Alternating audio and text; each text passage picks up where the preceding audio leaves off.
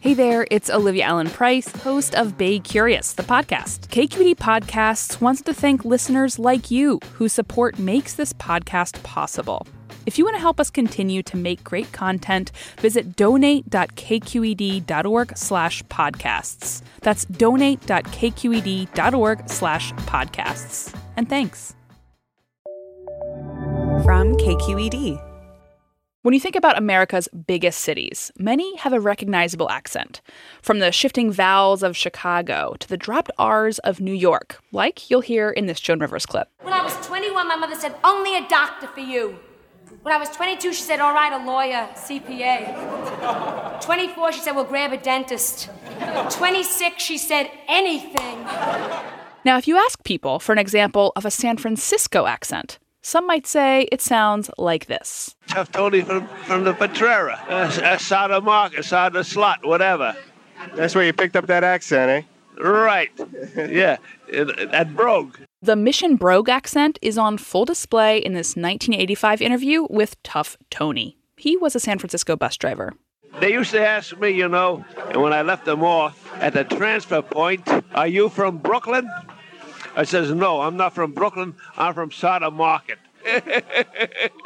But native San Franciscans have a lot of ways of speaking. The campaign is over, and it is time for us to forget about the drama that existed in the world of politics during That was the thing that made me want to play, was rock and roll. When I heard Chuck Berry and all the great rock and roll licks and just I was so poor for so long and struggling as a comic that That was Mayor London Breed, Grateful Dead frontman Jerry Garcia, and comedian Ali Wong. All of them San Francisco natives, all with different ways of speaking. My name is Jonathan Morton. I live in Mountain View, California. This is our question asker this week, and he wants to settle the matter. The question I had is there such a thing as a San Francisco accent?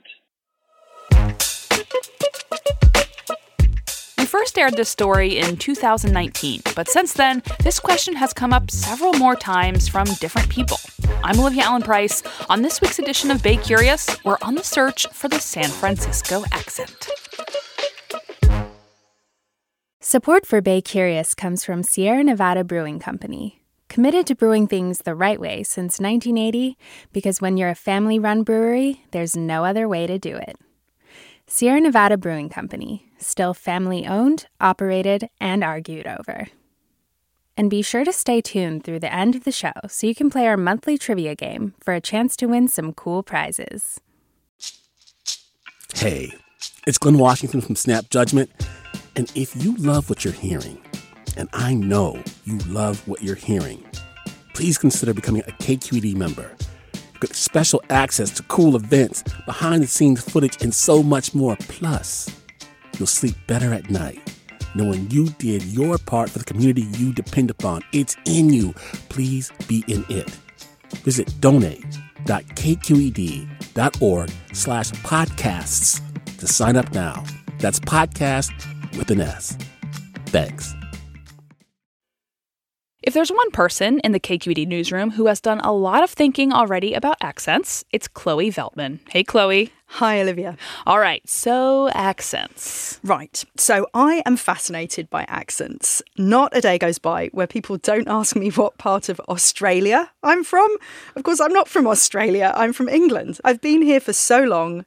Approaching 20 years probably. So maybe something funny is happening to my voice over all these years.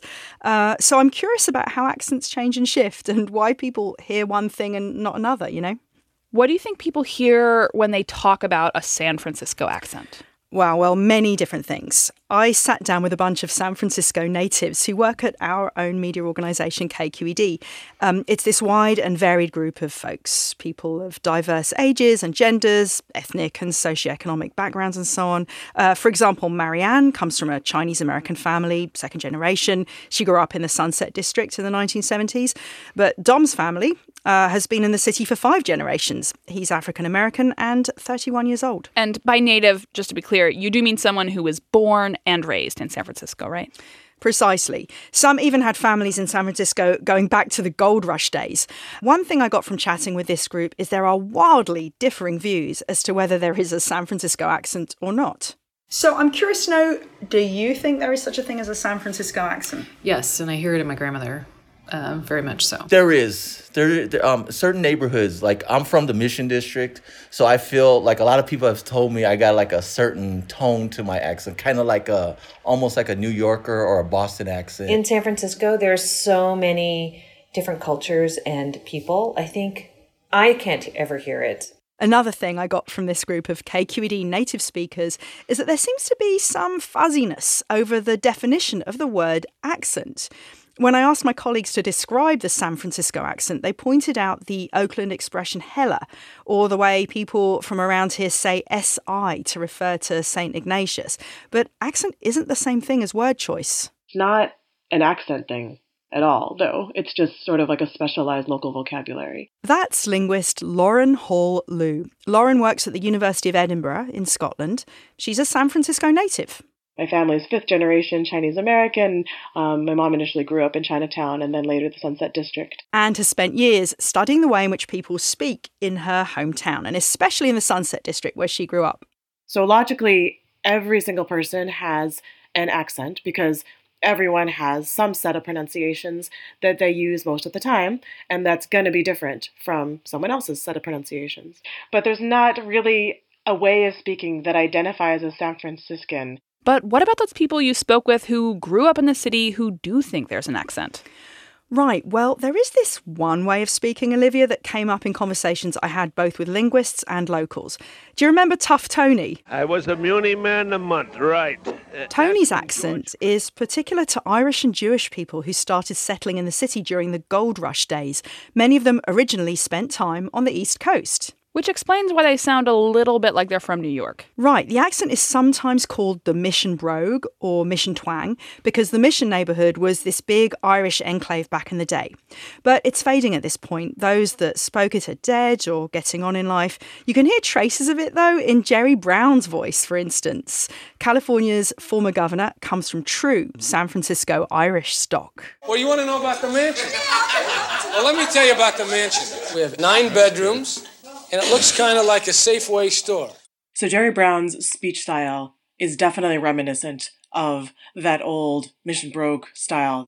Linguist Lauren Hall-Lew. The one that stood out to me the most, I think, is probably the way he says the R in store. And it looks kind of like a Safeway store. So it's a rather soft or even deleted R, a sort of what we call a non-rhotic pronunciation. It's more like store than store. Lauren says other markers of this accent are things like dropping the th at the end of South, so it sounds more like Sout. Okay, so like Tough Tony from Sout of the Slot. Yeah, exactly. And also pronouncing a word like third as thoid. I was going out to 3rd Street on a 22 Fillmore. San Francisco, like New York and Chicago and other big cities, was a total melting pot. Starting in the mid-1800s, San Francisco attracted people from all over the world. English was spoken in many different ways, and English was only one of many languages spoken.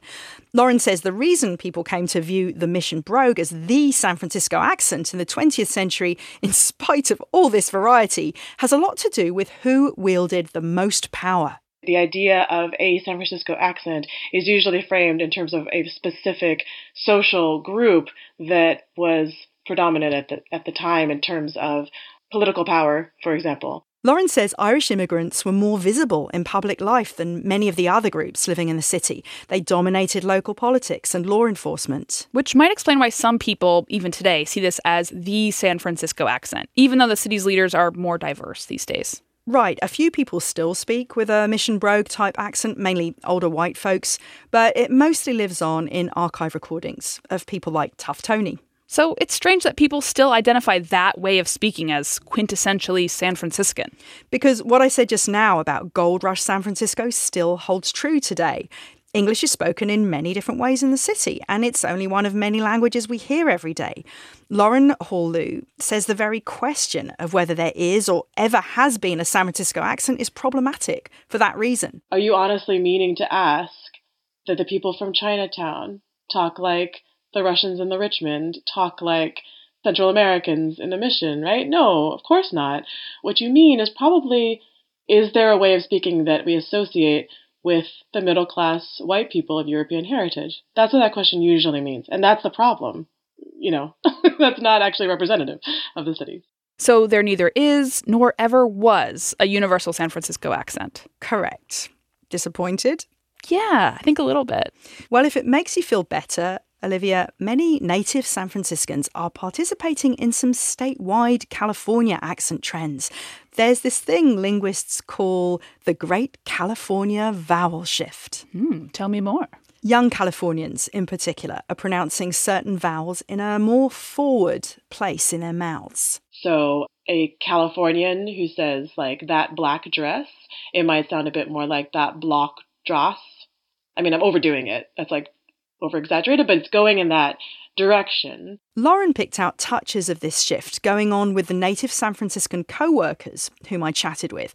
I sent Lauren audio samples of each person reciting this whimsical little text about rainbows. It's part of a standardized script that linguists like Lauren use to analyze people's speech patterns. When the sunlight strikes raindrops in the air, they act as a prism and form a rainbow. The rainbow is a division of white light into many beautiful colors. These take the shape of a long, round arch with its path high above, and its two ends apparently beyond the horizon. Lauren says she can hear traces of the California vowel shift in the younger speakers in particular, especially on the word rainbow. The change is from the pronunciation of O in the back of the mouth, O, rainbow, to more in the front of the mouth. So rainbow. Lauren says the oldest person in the sample has the more O-like pronunciation, and the youngest speaker is doing more of the O thing. Oldest. Rainbow. Youngest. Rainbow. Oldest. Rainbow. Youngest. Rainbow. It's super hard to hear the distinction there. Agreed. I can barely hear it. Lauren says the differences in this sample are subtle, and the data set I threw at her is admittedly very small. But Lauren says the KQED's speech patterns do appear to follow some of the main statewide accent trends, even going so far as to sound like this. I'm just putting some California dicks in these small bowls for our wedding guests. Great. I'm gonna go change the filter on the lagoon-style pool. That's a scene from the Saturday Night Live series The Californians, starring Kristen Wiig and Fred Armisen.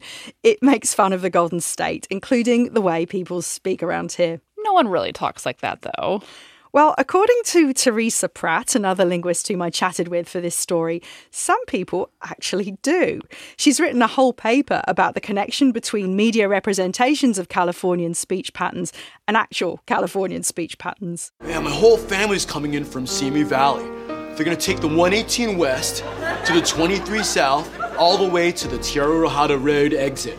Then they'll be here. The 118? Isn't that all that construction on the 405 gonna just back everything up, Stuart?